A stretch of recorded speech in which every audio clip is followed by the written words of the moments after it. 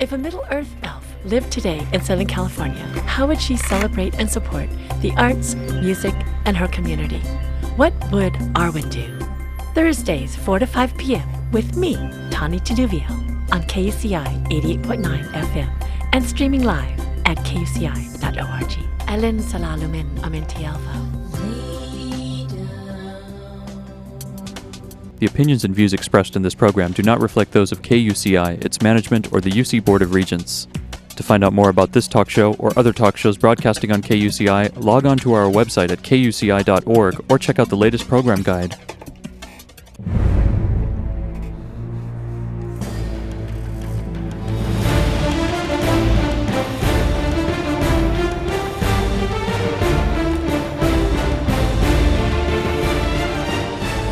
Good evening. You're listening to KUCI at 88.9 FM in Irvine and online at kuci.org. Welcome to Privacy Piracy. I'm Lloyd, I'm this show's engineer, and your host is Murray Frank. If you don't know Murray, she's a local attorney and certified information privacy professional. She's the author of several books, and she sits on the advisory board of the State of California Office of Privacy Protection. She's also a sheriff reserve here in Orange County. She's testified many times in Congress and the California legislature on privacy and identity theft issues. And you may have seen her on TV, Dateline, 48 Hours, CNN, NBC, ABC, O'Reilly, Geraldo, Montel, lots of other shows. So to learn more about this radio show and our great guests, please visit kuci.org/privacypiracy. Good evening, Mari. Good evening. You know, Lloyd, we've had so many wonderful opportunities to meet with the people from the Ponemon Institute. Larry Ponemon's been on our show several times, Susan Jason. We even interviewed Larry and Susan in a teepee in New Mexico. Yes, we did. And we are so thrilled because they have now hired a brand new director of programs, and she is one wonderful, fabulous lady. And we're going to be interviewing her tonight and actually get to meet her very soon in Traverse City, Michigan. So let me introduce Shirley Durham. She is the Director of Programs and Special Projects for the Ponemon Institute. The Ponemon Institute, for those of people who haven't heard Larry before and haven't known much about it, I am thrilled and honored to be a research fellow for the Ponemon Institute. It is a think tank dedicated to advancing privacy and data protection practices, and it's located in beautiful Traverse City, Michigan. And they were thrilled to get Shirley to join them after she retired from the Ford Motor Company with more than 30 years of service. And she held a variety of management positions, including director of Ford's Corporate Privacy Office. As director of Ford's Corporate Privacy Office, she was responsible for providing strategic direction globally for Ford. And she was in charge of many of the new initiatives, and she oversaw the development of privacy policies related to personal information. And she provided assistance to operations to meet legal and corporate compliance requirements, and she delivered optimal business solutions. Shirley also coordinated the Corporate Privacy Steering Committee, which provided executive oversight on privacy matters. Most recently, she served as executive director of Ford Motor Company Fund, which is Ford's charitable giving arm. She served on various not-for-profits and business advisory boards and committees, and she's a member of the International Association of Privacy Professionals. And she recently became a certified information privacy professional, too, and took that really tough test, but she's terrific. We are so thrilled that she's joining us all the way from Michigan, and thank you. Are you there, Shirley? I'm absolutely here. Well, thank you so much for joining us this evening. Oh, I'm delighted to be here. I don't know if I can promise as a fun time as being in a teepee and for what an experience to be for an interview. Yeah, it was really fun. It was a little bit strange with some of the reverberation sounds, but it was really a thrill. So, you were director of Ford Motor Company's Privacy Office. Tell us a little bit more about those responsibilities, and that was, you were one of the pioneers. Yeah, it's kind of interesting because, in some ways my responsibilities were fairly typical for most privacy leaders in a company. You give directions not only to the company, to the staffs, but we have brands, vehicle brands. We have operating entities. And I gave, strategic direction to them on various privacy and data protection initiatives. And a lot of my work was about meeting the operations are responsible for meeting or being compliant with law and policy. That's the way most companies, I think, are set up. So the operating entity has these requirements, but they need tools, and they need to help understand their risk areas, and they need help sometimes developing solutions or common solutions that my office then would help them do. So sometimes it might have been developing a new tool or a new control, sometimes a new policy or a new procedure, for example. I was also managed the development of I believe, the first corporate consumer privacy policy that we had in the company. And along with our legal office, I helped develop our basic privacy employee training and awareness program. Wow. So you had to interface with marketing, with the legal department, with new development. Mm-hmm. Boy, you had 50 million hats you had to wear. Yeah, I think, I think that's very typical of most privacy offices in a large company that's, multinational, global, and that has different types of, you're manufacturing, but you sell it, you develop products, and you have lots of customers and potential customers and employees. Right. So it must have been tough because you had to deal with the European Union, and Ford sells their products all over the world, don't they? Yeah, we do, and we have operations in pretty much every major company or country. And trying to keep up with all of those laws and policies and procedures must have been a huge challenge. Well, we luckily for us, we had some great legal staff and other people who helped me. You cannot do it alone. Absolutely. The first person you make friends with when you're the privacy office is the legal staff. Right. Unfortunate, but true. Right. And there's there's the compliance issues, but also there is the value added when you're working with marketing and trying to talk them into it, right? Yeah, and I think, at the end of the day, they're the ones who interface directly with the customer. Their call centers, for example, are the first place that you, a lot of times customers come to you with concerns. Now, the auto industry is a little bit different in that we have dealers as well, and so there's dealers who are independent businessmen who control their own businesses. But it certainly is interesting that to work with marketing, who brings such a dynamic, changing world. They're always moving, and they're always, looking for new ways to get new customers. I mean, right. It's what they do. And it must have been kind of tough, though, too, also because you said you have dealers who are affiliated, but they're pretty much independent as well, aren't they? Yes, they are independent. And so how would you deal with privacy policies with them? They just had to follow your privacy policies, or? No, they can have, they are totally independent businessmen. You can, suggest that here's a lot of our, we had our own policies, and we had different practices, depending on where you were at. But really, they are independent business people. Right. So they could develop their own privacy practices, but I wondered about that, when they're like franchises, right? Or are they considered franchises, aren't they? They're most like the franchise model that most people think of, Yes. dealer franchise. And but it's a little bit different because there's a lot of state laws regarding, Right. franchised dealers. Right. So that must have been something. It sounds. Now, how many people were in your privacy department? We had direct report. Well, let's see, about 4 direct at the time I was there, but we also had, let's say, staff that we borrowed. They weren't my direct reports, but they directly worked on this, and we worked as a team. Right. Even though they sat in another functional area. Now, when did they start having a privacy officer? Were you one of the first, or was I was the second director of the office. Mm-hmm. And the first one had actually changed positions fairly quickly, so I was pretty much the one that helped develop a lot of the stuff. Another one of our attorneys held the position initially, but then moved on to another position fairly quickly.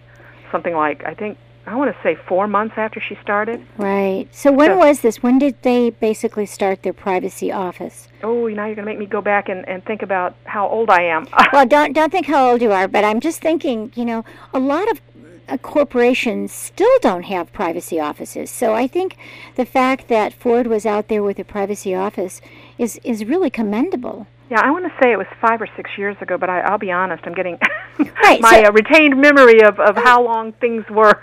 is pretty bad. No, but I think that's great because, this is a fairly new field of privacy officers.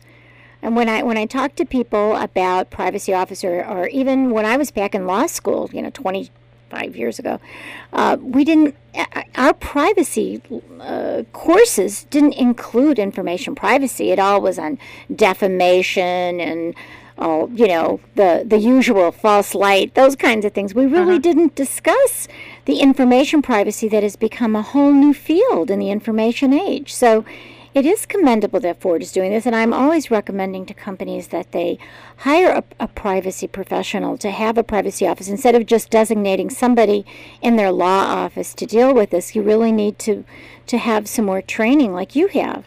You had a lot of on-the-job training before there was even the certified information privacy professional. Right. Well, I actually started in privacy when I was director of our public policy office. And that was, pre-GLB. It was back when it was a policy issue. Like before 1999 then, because that was when Graham reached Pilot, yeah. Right, and I was director of the Global Public Policy Office, which dealt with all policies, including consumer-related policies and environmental policy and safety policy.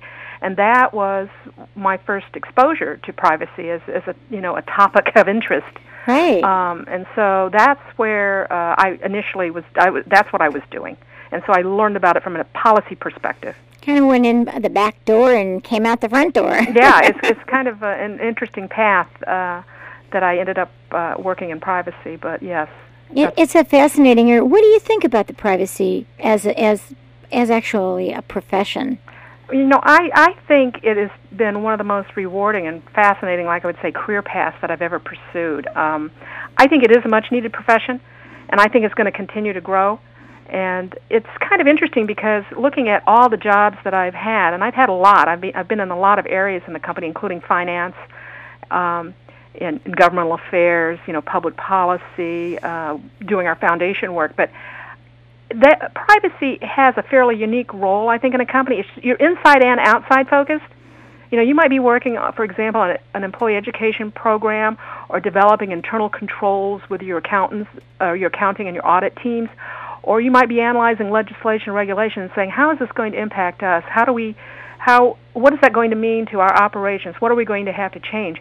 Or you might be working with external stakeholders or benchmarking other companies. You have an inside and an outside job. Right. And that makes it pretty unique, I think, in most, as a career or as a career path. Right. Now, did you have any legal background too, or no? No, I didn't. But again, working in the policy office, we spent so much time you reading became. bills. Yeah, you should have gotten your degree anyway. Yeah, believe me. Some days it seems like we wrote testimony and we did bill analysis and the whole bit. So it was it's a interesting area. But after you've read some of the legislation, which can be lengthy. Yes, and try and understand it, which nobody can understand. Right, exactly. And though we have a wonderful legal staff, and we work quite a bit together, you do pick up quite a bit. But I'm not an actual attorney. Right. And did the legal department, who did they report to? I mean, not the legal department, I'm sorry. The privacy office. Did you have a direct line to the top management, like the CEO, or who did you report to? We reported, and it's changed a couple of times, but basically through a group vice president who reported up to the CEO. It was kind of a corporate affairs group that had other, like the governmental affairs entity, for example, would report through them. We were a staff. We were considered a staff, and that was the way we would go through the corporate affairs chain. Yeah, now looking back that you're retired and now you're doing consulting work, what do you think would be after all the years that you worked in that and saw all of the different angles, what place should the privacy office be? Should it be reporting to legal? Should it be reporting to the CEO? What best place would it be, do you think? Well, I mean, there's a lot of benefits if you could work directly for the CEO, but CEOs that run large companies, it's difficult to get their time. Right.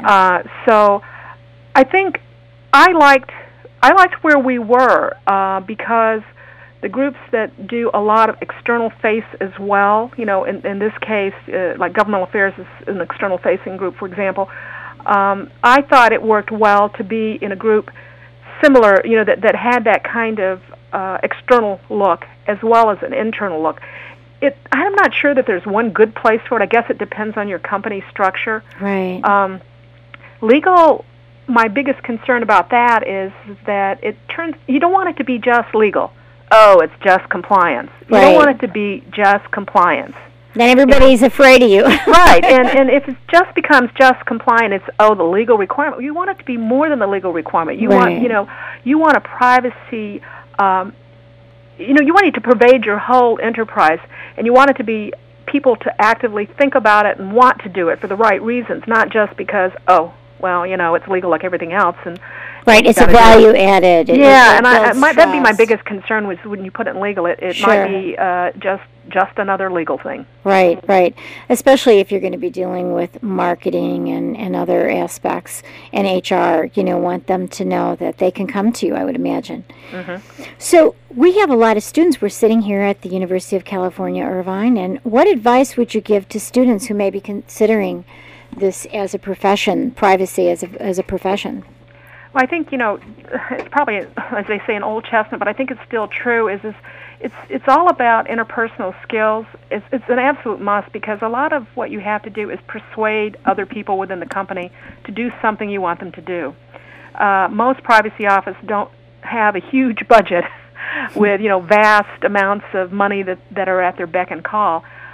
So you might need to persuade someone else to do something for you or to do it for the good of the whole. And a lot of times that comes with, I want to call it personal power. It isn't about the power that comes with your job, that, it's your title and you have power because that's your job title. Yeah. It's about people knowing you have integrity and knowledge, that you're the subject matter expert, and when you come to them and ask them for something, you're not doing it for a frivolous reason or that they will listen to you. And I think that gets down to interpersonal skills at its basic. You got to be a good communicator, absolutely, and a good persuader, mm-hmm. and probably a good mediator. Because if you have, if you got to be mediating certain compliance issues with the marketing department, I think you have to be a great mediator, right? Actually, great, and a mediator and an educator. I mean, you're like this all rolled into one. A little bit of a legal counselor, a little bit of an educator, a little bit of a salesperson, a little bit of an employee advocate, a negotiator, a negotiator, and a negotiator. Yeah. I mean, it's like it's one of, like I said, it's an interesting job, and all those things you will experience at some time in a career if you're working in a privacy office, and they also need to understand key business processes. They got to have some background to understand marketing and HR. How basically laws and regulations are made and policies developed, because that world is it's ever changing, I should say, not never changing, it's ever changing. Right. And those external factors affect what you do. And so they need to take marketing, they probably need to take a lot of communication courses, mm-hmm. and marketing and business courses, so they have a well-rounded position, and then get into the privacy issues. And I don't even know, to be honest with you. And my son is going to be starting his MBA at the University of Chicago in the end of the summer, and I'm wondering if they're going to be teaching him privacy classes. I'll have to look into that. That's a good question. I wonder if they are doing that. I don't know. I've heard some IT related, more from the data security side. Yeah, correct. I understand there's some classes that are being taught like that, but privacy, the business side, the business process side, and there's the concept. I'm assuming they're teaching the business concepts, but whether they have a whole class or a career path for it, I guess I really don't know either. But I do know that that a well-rounded business background is what's going to help you, because you even need to know like basic finance and accounting, because that's where auditing and internal controls, those tools that are necessary for privacy, their privacy or SOX or anything, that is all related, and you need to know those concepts. So that'd be my advice, is that that's what I would look for. Yeah, you have to be a jack of all trades. We're speaking right now with Shirley Durham, who is a certified information privacy professional, and she is the director of programs for the Ponemon Institute and a privacy specialist, and a former privacy officer for Ford Motor Company. So she comes with such a wealth of information. We're so thrilled that she's here. You know, we're sitting here on the campus, but we are also right in the middle of Orange County, California. So people drive by from Newport Beach. A lot of business people. We also have right here in Aliso Viejo, we have like a little mini Silicon Valley. So what would you say to small and medium-sized businesses? I know large businesses are already on board, but what would you say to them about having a privacy officer or what they should do about privacy? I think they should consider having someone, as you said, a privacy professional.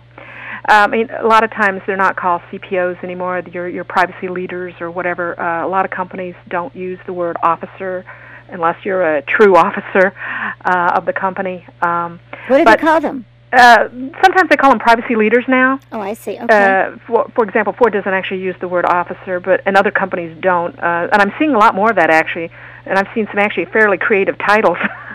What are some titles? Yeah. But privacy leader seems to be coming out as one of the ones amongst the top that I've seen that is not the CPO title. But does that give enough credibility to the privacy officer to be a privacy leader? It depends. I guess maybe officer titles always, of course, get more attention outside. Right. And inside, I think most people know who does what, whatever your title is. And I'm not sure that it might help externally. I'm not sure about internally. I guess it depends on your organization and how much the stripes count. Right. I'm thinking like there's so many senior vice president of privacy or something, something that people can look at it and say, oh, this person has some credibility, this person has some influence. Mm-hmm. So it's interesting. I'm still meeting chief privacy officers, when we go to the International Association of Privacy Professionals, I'm still getting cards that say chief privacy officer or something like that, but it's interesting. I'm just wondering if students, when they might be thinking about new careers and if they're interested in information privacy, what are their goals? What are their aspirations? Well, let's talk about then getting back to the business people and the recommendations that you have. For example, you talk at the Poneman Institute quite a bit about responsible information management. Let's explain that to the business people that are driving by. Sure. Responsible information management is really a process. It's about ensuring trust and confidence of your consumers and your employees about how your company conducts its business using their personal information. So it's basically pretty simple. You have to kind of align your stakeholder privacy preferences with your internal practices and your policies and your technologies. And there's a lot of aspects to it. I mean, there's things that include security and vendor management and education assessments. One area I find particularly very interesting is metrics. How do you measure the progress of your privacy program, and are you achieving objectives, and are you getting better? Are you moving forward? I think that particular area, maybe it's my finance background, but I do think that that area in particular is one that a lot of companies haven't paid much attention to yet. Right. I know you led the program at Ford.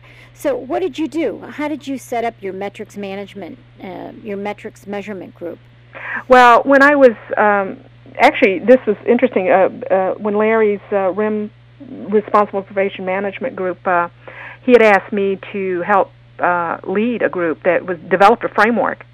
And it's interesting because the framework was in some ways pretty simple, but it was intended to be used by a large number of companies, organizations, at any kind of stage along a maturity continuum, because as you said, there's some companies that are just starting out to develop their privacy programs, right, and others that have very, very mature programs that they've been doing this for a long time.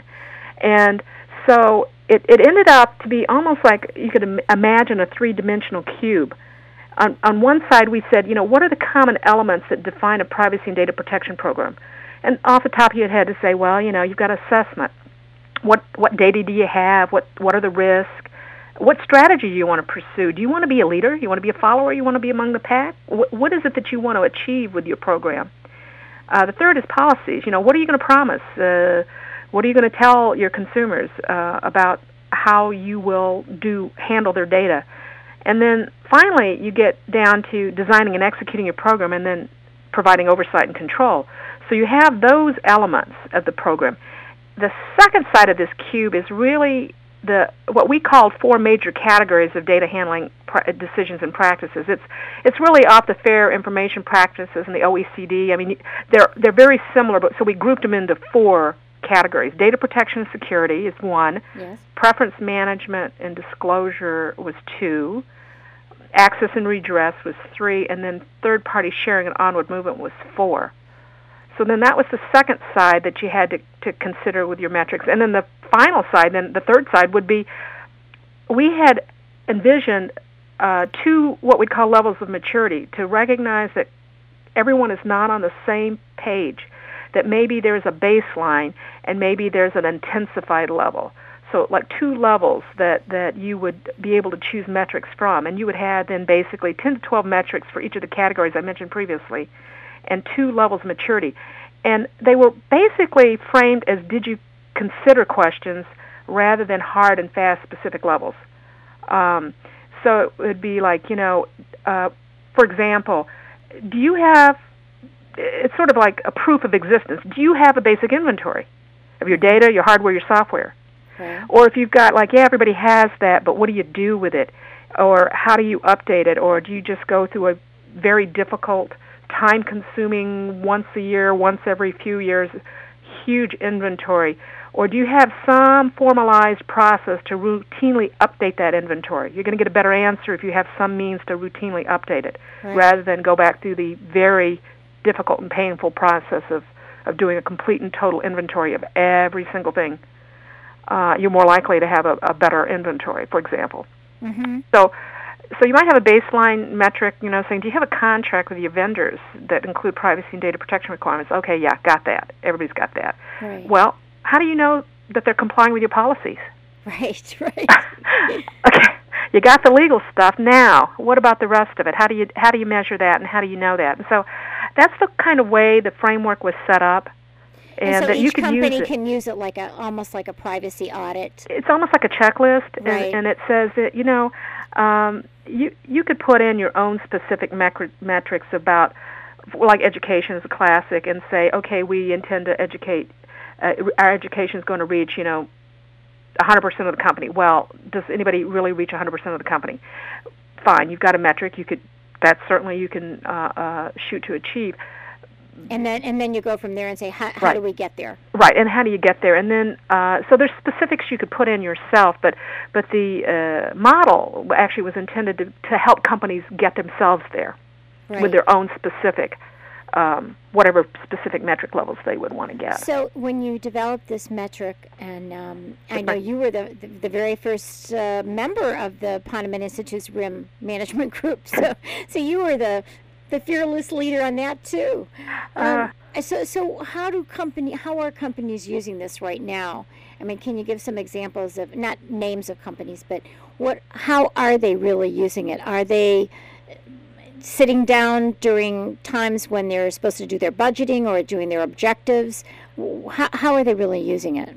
You mean measurements and metrics? Yeah, I mean, if they have this framework that I think a lot of people are doing it when you set up. I know at least one company that does it this way is when you're looking to develop your personal objectives, your office objectives for the next year. Say you're doing it in third or fourth quarter of the prior year, for example, maybe even earlier, where you're looking at how much resources do you need. What are you going to go in and ask the boss for? When you're doing that, if you had your list of metrics that you would say, I've got, I don't know, a dozen, no more than 20, 20 would be a lot, but 12 to 20 or whatever you have, you'd say, I want to achieve next year this and this. 2 years from now, I want to be achieving this. You can almost do it like a business plan. There's some things that are going to take me longer to get to or that I need to work on now, but I'll eventually get there. So once you set those up in, say, the prior quarter, last half of the prior year, and you get agreement through whatever, if you have a steering committee or senior management or even a budget committee, however that is, and saying, here's the resources I need to go with achieving those objectives. And this is the metric I'm going to measure. And then each individual person, of course, can have their piece of that metric that they have to deliver that will be on their own personal performance review. Right. And so now, that's does everybody in the company, or does every major category, like maybe the marketing department, they're one aspect of this framework, and HR is another aspect of the framework, or does everybody have the same framework and then choose those objectives within their own part of the organization? So far, I've seen it mostly done from a central basis through like a privacy office or something who's like leading the charge. I see. And that they say we need certain things that we have to do. And usually, almost everybody I've talked to, a lot of them have privacy teams where they're cross-functional teams. That IT is there, legal is there, marketing is there. Sometimes they develop common objectives, and other times there might be a specific one that's just for that group only. That's kind of all over the map in terms of how people handle that. Right, because I would think that the privacy office is probably the core that reaches out to the other departments to help them implement these privacy policies, because I would think, especially now when you're talking about security breaches and within HR, you know, we've heard about so many aspects of that they are going to have to be right on top of it with regard to privacy with their employees. So I would think, you know, you're like in the middle of this spoke. That's how I envision it? Is that right? Yeah. Actually, that's interesting because I once and I cannot remember who described it to me, but someone said if you think of the spokes of a wheel and you all grab hold of one of your spokes, you're all different functional areas, and you all pull together equally, you get a bigger wheel. Right. If one person pulls lopsided, you got a flat wheel. Right. It won't run. It won't run as well, and so you all need to pull together and pull. And I think the privacy office really needs to know. I mean, I think we saw that with the HP scandal is that the privacy office really wasn't aware, from what I understood, of all the things that were happening with the board and the decisions that were being made that were, you know, privacy invasive. And it just seems that the privacy officer could really end up being very uncomfortable if they don't know all these things that are going on to advise. Well, I'm a strong believer in cross-functional teams. I always was, even when I was doing global public policy. Almost everything impacts somebody else in the company that you need to understand, and no one is the best expert in everything. You've got to have the other people there to understand. And having common objectives is very helpful to get everybody, you know, understanding what the goal is and moving forward, and having some own individual, you know, office objectives as well. Right. And having the privacy office, to me, is you know, having some influence and having a good relationship like you built, you know, that you could be, you know, talking with people in marketing and get them to buy in or get HR to buy in, all these various aspects. That would seem to me so important for the whole company to build privacy into the actual structure of the company, so that all new policies automatically consider that, or at least call you and say, "What do you think of this?" You know, are we off base? You know, I once said, if as long as someone picked up the phone and called you, they didn't have to know anything else, but other than to call and ask. Right. And you're halfway home. I know. And you know what? I think people are starting to get more privacy conscious like that. I know I'm getting phone calls from a lot more companies than, as you know, an independent consultant, for companies who really who have legal counsel, but they don't have privacy people who are, you know, looking at it from the same perspective. But I know we're getting calls a lot more from companies who are saying, gee, you know, we have our legal counsel, but our legal counsel is a little bit worried. What do you think of this idea in this startup? You know, and I think that's healthy, that they're starting to build privacy into the actual architecture of the companies. So, let's talk a little bit about Ponemon Institute.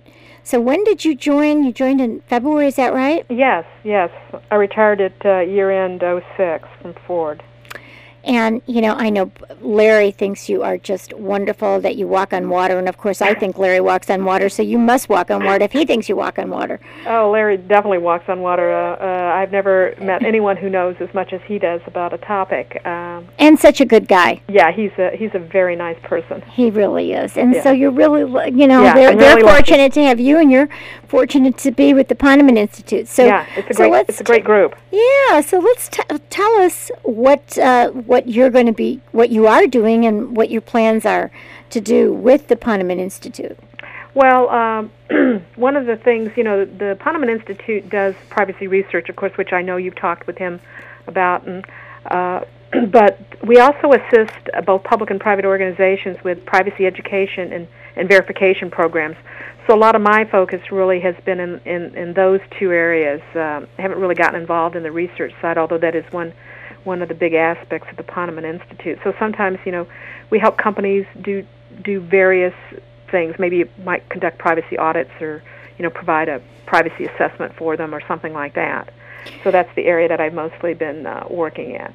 So Shirley, when you do a privacy audit, and this is really healthy for our business people to know that are driving by, and many of them maybe have never had a privacy audit. Maybe they've had an accounting audit, something like that, or maybe they've looked at security and had a security audit.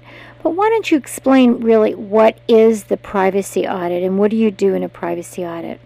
Well, you get to ask a lot of questions about policies and processes, and you do ask about IT security or security measures. You ask about education. You ask about not just like in it's not just the numbers add up. It's show me and how are you handling people's information? What are you doing on websites? Do you use cookies? Do you use web beacons? Do you use spyware? Yeah, you use spyware. What are you using? How do you communicate with your customers?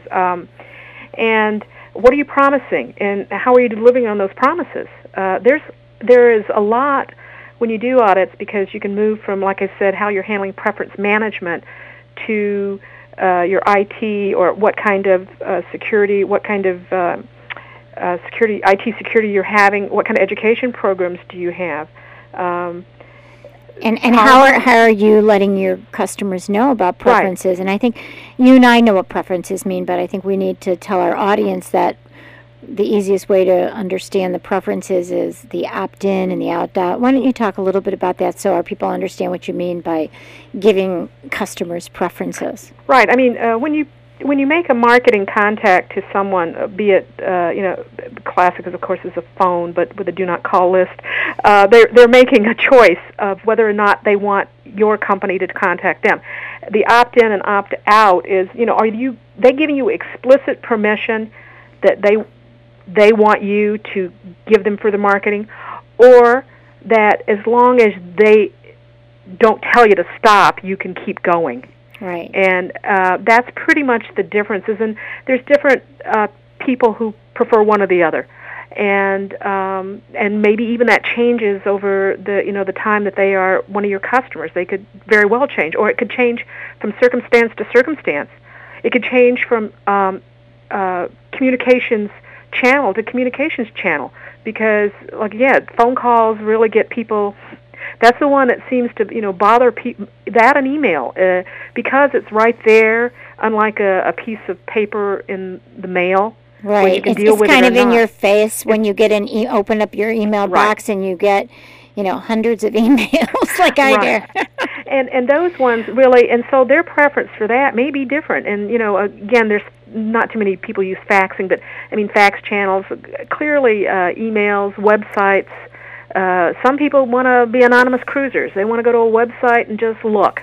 They don't want cookies or anything else tracking them and saying, maybe they don't like it. Other people love it. Some people love to go on a website and have something pop up and say, hey, it looks like you're interested in X. Everybody else interested in X did this. You're going, oh, that's pretty cool. I didn't realize that was available. Some people may like it and some people may hate it. Yeah. Now, I hate that, but I do like it when I'm at a website that I really like, an educational website. I really like it when there's an opportunity that maybe will pop up and say, would you like to be on our would you be subscribe to our newsletter? And and I usually don't like to get a million newsletters, but recently I've seen some really great websites that I did want to get their newsletters. See, you're a case in point, aren't you? So I opted in, for it, but not for, the marketing or the advertising, although there are certain things like I like Chico's and they give me a lot of discounts, so I'll opt in to get their email. But I like the fact that I have a choice of whether I want to get something if I have a business relationship. I think most people feel that it's abusive when it's in their face, and I would really hate to get text messages on my phone all the time telling me, oh, you're a block away from X restaurant, stop there and get something to eat. I don't think I would like that. Yeah, it's kind of funny because it's like, what are they getting in return, and what that benefit in return for that marketing contact is so different from person to person. As you said, there's certain ones you may like and other ones you don't want. And, the trick is which ones are wanted and useful and which ones just irritate people. Exactly. And that's hard. That's hard to determine. We're speaking with Shirley Durham, who is a certified information privacy professional, and she is the director of programs for the wonderful Ponemon Institute. She's a privacy specialist, and she was the privacy director of Ford Motor Company just prior to joining the Ponemon Institute, and she's talking to us right now about privacy audits. So let's say a mid-sized company asked you to come in and do a privacy audit, and you looked at and found out all of their how they use their preferences and the data that they collected and how they shared it, how they used it, how they protect their databases and all this stuff. What do you do then? Do you give them a report with suggestions if they wish to become more privacy conscious, or how would you deal with them? That's basically, there's a lot of conference calls and sometimes site visits depending on it, but a lot of conference calls. But a lot of it is there's a report back generally to the company and saying, this is what we see, and there are other things that maybe you should definitely consider, or some that we just flat out say that, that some things... I can't say that everything that I've ever found in the short time I've been here is something unacceptable, like, oh my God, that's just awful. Right. It's more that it's the nuances, and this would be better, even better if you did this. Right. And not to say that I haven't, who knows what I'll run across in the future, but so far it's been mostly... it will be better. It could be better, and here's the way you could make it better. Now, for a privacy audit, under what conditions would a company want to get a privacy audit? I think anybody who wants to know where they really stand, if it's been all internal, and they think they got a good program, does somebody else think they have a good program? Right. So those can be cases, or if you've just had a problem. I think a lot of times people come in after the fact. Yes, after they've been sued. Yeah. after they've had the blow up, and it's, oh golly gee. Or they got the call. Or they got the call from the Federal Trade Commission. I do believe that happens, and clearly the first case of being proactive and getting ahead of the curve. Well, we know about ChoicePoint. We had Carol DiBattista on our show, and she's wonderful, and thank goodness that ChoicePoint hired her because she has done such great work. But part of their consent decree was to have basically privacy audits, and I think they've been audited how many times just in the last year? Quite a few times, but they've done great work and really turned around many things that they've been doing, so I really honor her and the work that they've done. But you're right, if you get a call from the Federal Trade Commission saying, hey, we've gotten, oodles of complaints about the way you share information or whatever, that would be a time for them to ask for a privacy audit so that they can show it to some entity and say, look what we're doing. We were told to do this and we did it. Is that how it works? Mm-hmm. Yeah, I think it's a great learning experience for the I think the company involved to have someone from the external look at it with fresh eyes, mm-hmm. because sometimes you think you've got most wonderful program because you're the inventor, you're the inventors of this program, and you sometimes need somebody else to look at it and say, yeah, well, what about? And they're going, and they miss it. And it's almost like having two bookkeepers, one looking over the other person's shoulder, or sometimes even in my own small office. I mean, we have a bookkeeper, but there'll be times when I do something or my assistant does something, and then my bookkeeper will say, oh, did you see that you missed this? And we're going, oh, wow, how did we miss that? And it's great to have another set of eyes, like you said. So are most of these companies that you've been dealing with doing internal audits first? You mean... I mean, before they... Before? Yes. Almost, yes. So far my experience has been, I'm not sure, that'd be an interesting question for Larry on how many normally are before or after, but almost everything I've seen has been before. Companies are concerned about this issue, and they want to get it right. I really do believe that, and they want to know what they have and what they're doing and how that stacks up. And I think they do. I think they do want to get it right. Well, I think they do too. I mean, there's the carrot and the stick. I mean, they're afraid of the stick, right? I mean, they're concerned about in this age of a lot of privacy violations and various laws that they have to comply with, and worried what could happen and how embarrassing it could be if they have a security breach. And then on the other hand, they want to use it. Many companies are starting to say, you're going to trust us more if we have a very good privacy program. And that's going to be a value added. It's going to be a marketing tool. Hopefully more companies are thinking like that. So I think that there's really that, two sides to it. So if they they've done their own, I mean, do you advise companies on how to do your own audit? I mean, there's some tools for doing that, like this, that you can do. We probably could. I haven't run across it so far, but there's a lot of tools out there that can help a company do an assessment of themselves. Right. Even some people call it a self-assessment, although I think that goes a lot deeper into looking at lots of stuff. But you could do it. But again, you come back to is the independent third party has a different view. Right. And you don't get as much... Well, I think one of the nice things about having companies try their own first is to see if they could flush out some of this stuff. Oh, yeah. And then say, okay, we've done this. Now, what are we missing? That's what a good is point. It that we're doing? I know even for me, sometimes when I try and do self-help legal for people, I have, my identity theft survival kit, and in it are legal letters and things to do. And I tell people, do what you can here, and if you get stuck, or if you want somebody to overview it, then give us a call. And that way you'll start to learn first. And, it's kind of a self-help. But then, obviously, I do think it's very important to have that third-party audit just to keep yourself, because somebody might be trying to cover up, and some of those figures, and you may know these even better than I do, but some of the figures talking about, for example, when there are security breaches, that about 40% are unscrupulous insiders. That's a very high number. Yeah, I know there's a lot of concern that the number is as high as it is. And it's not necessarily, unscrupulous. I'm not sure they're all unscrupulous, but clearly insiders, whether they're, the oops, yes, or the unscrupulous employee, clearly a lot of issues do come from the inside. It's just not everybody outside hacking into your database. Right.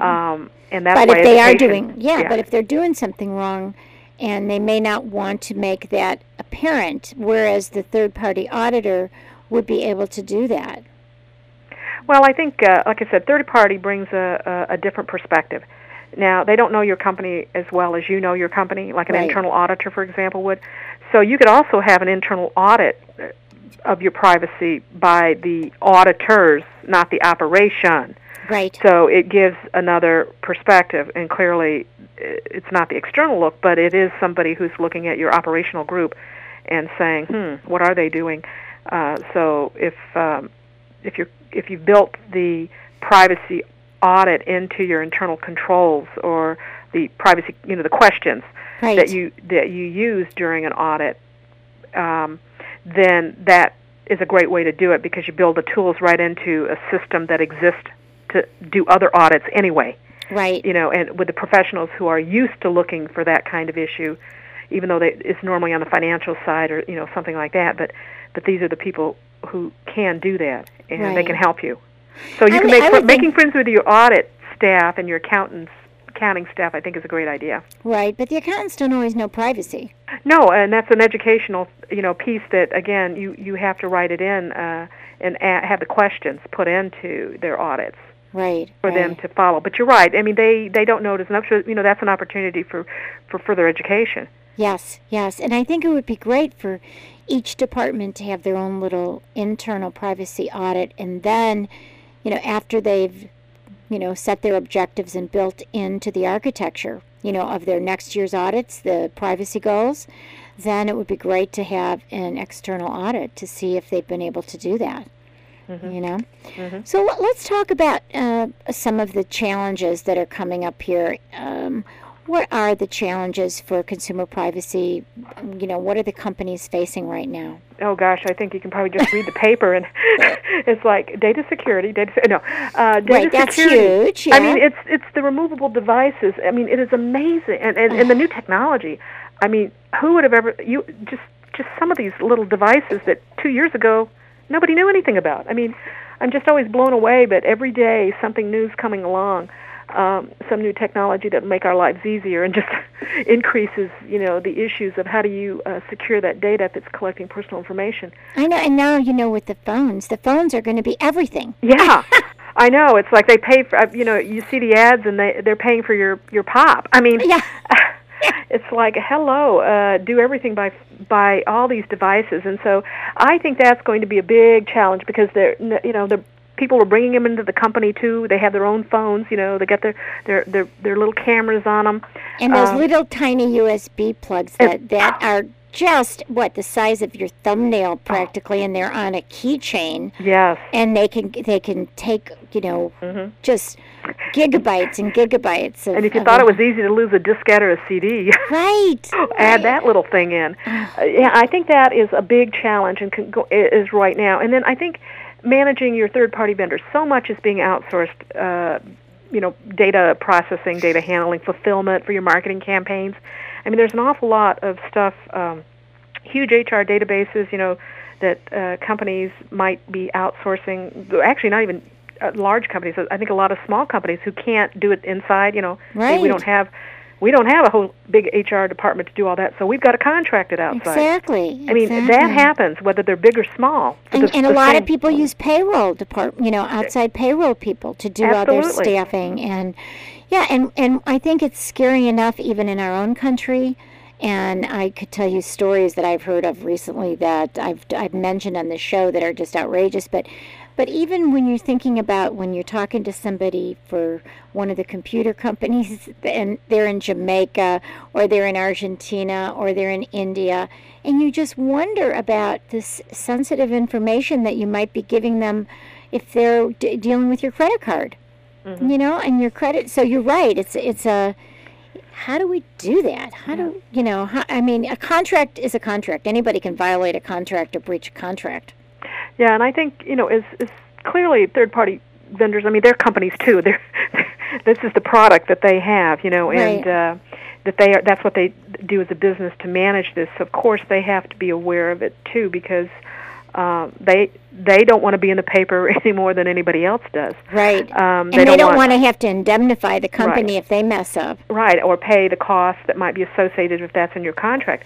But, there's more and more being demanded of vendors, for the right to audit and the right to go in and look at what they're doing and et cetera. So it's getting tougher on everybody. And I think that whole how you're managing that process is one of those things that's a really important challenge for companies to get their hands around, to understand that what they have and what they can do about it.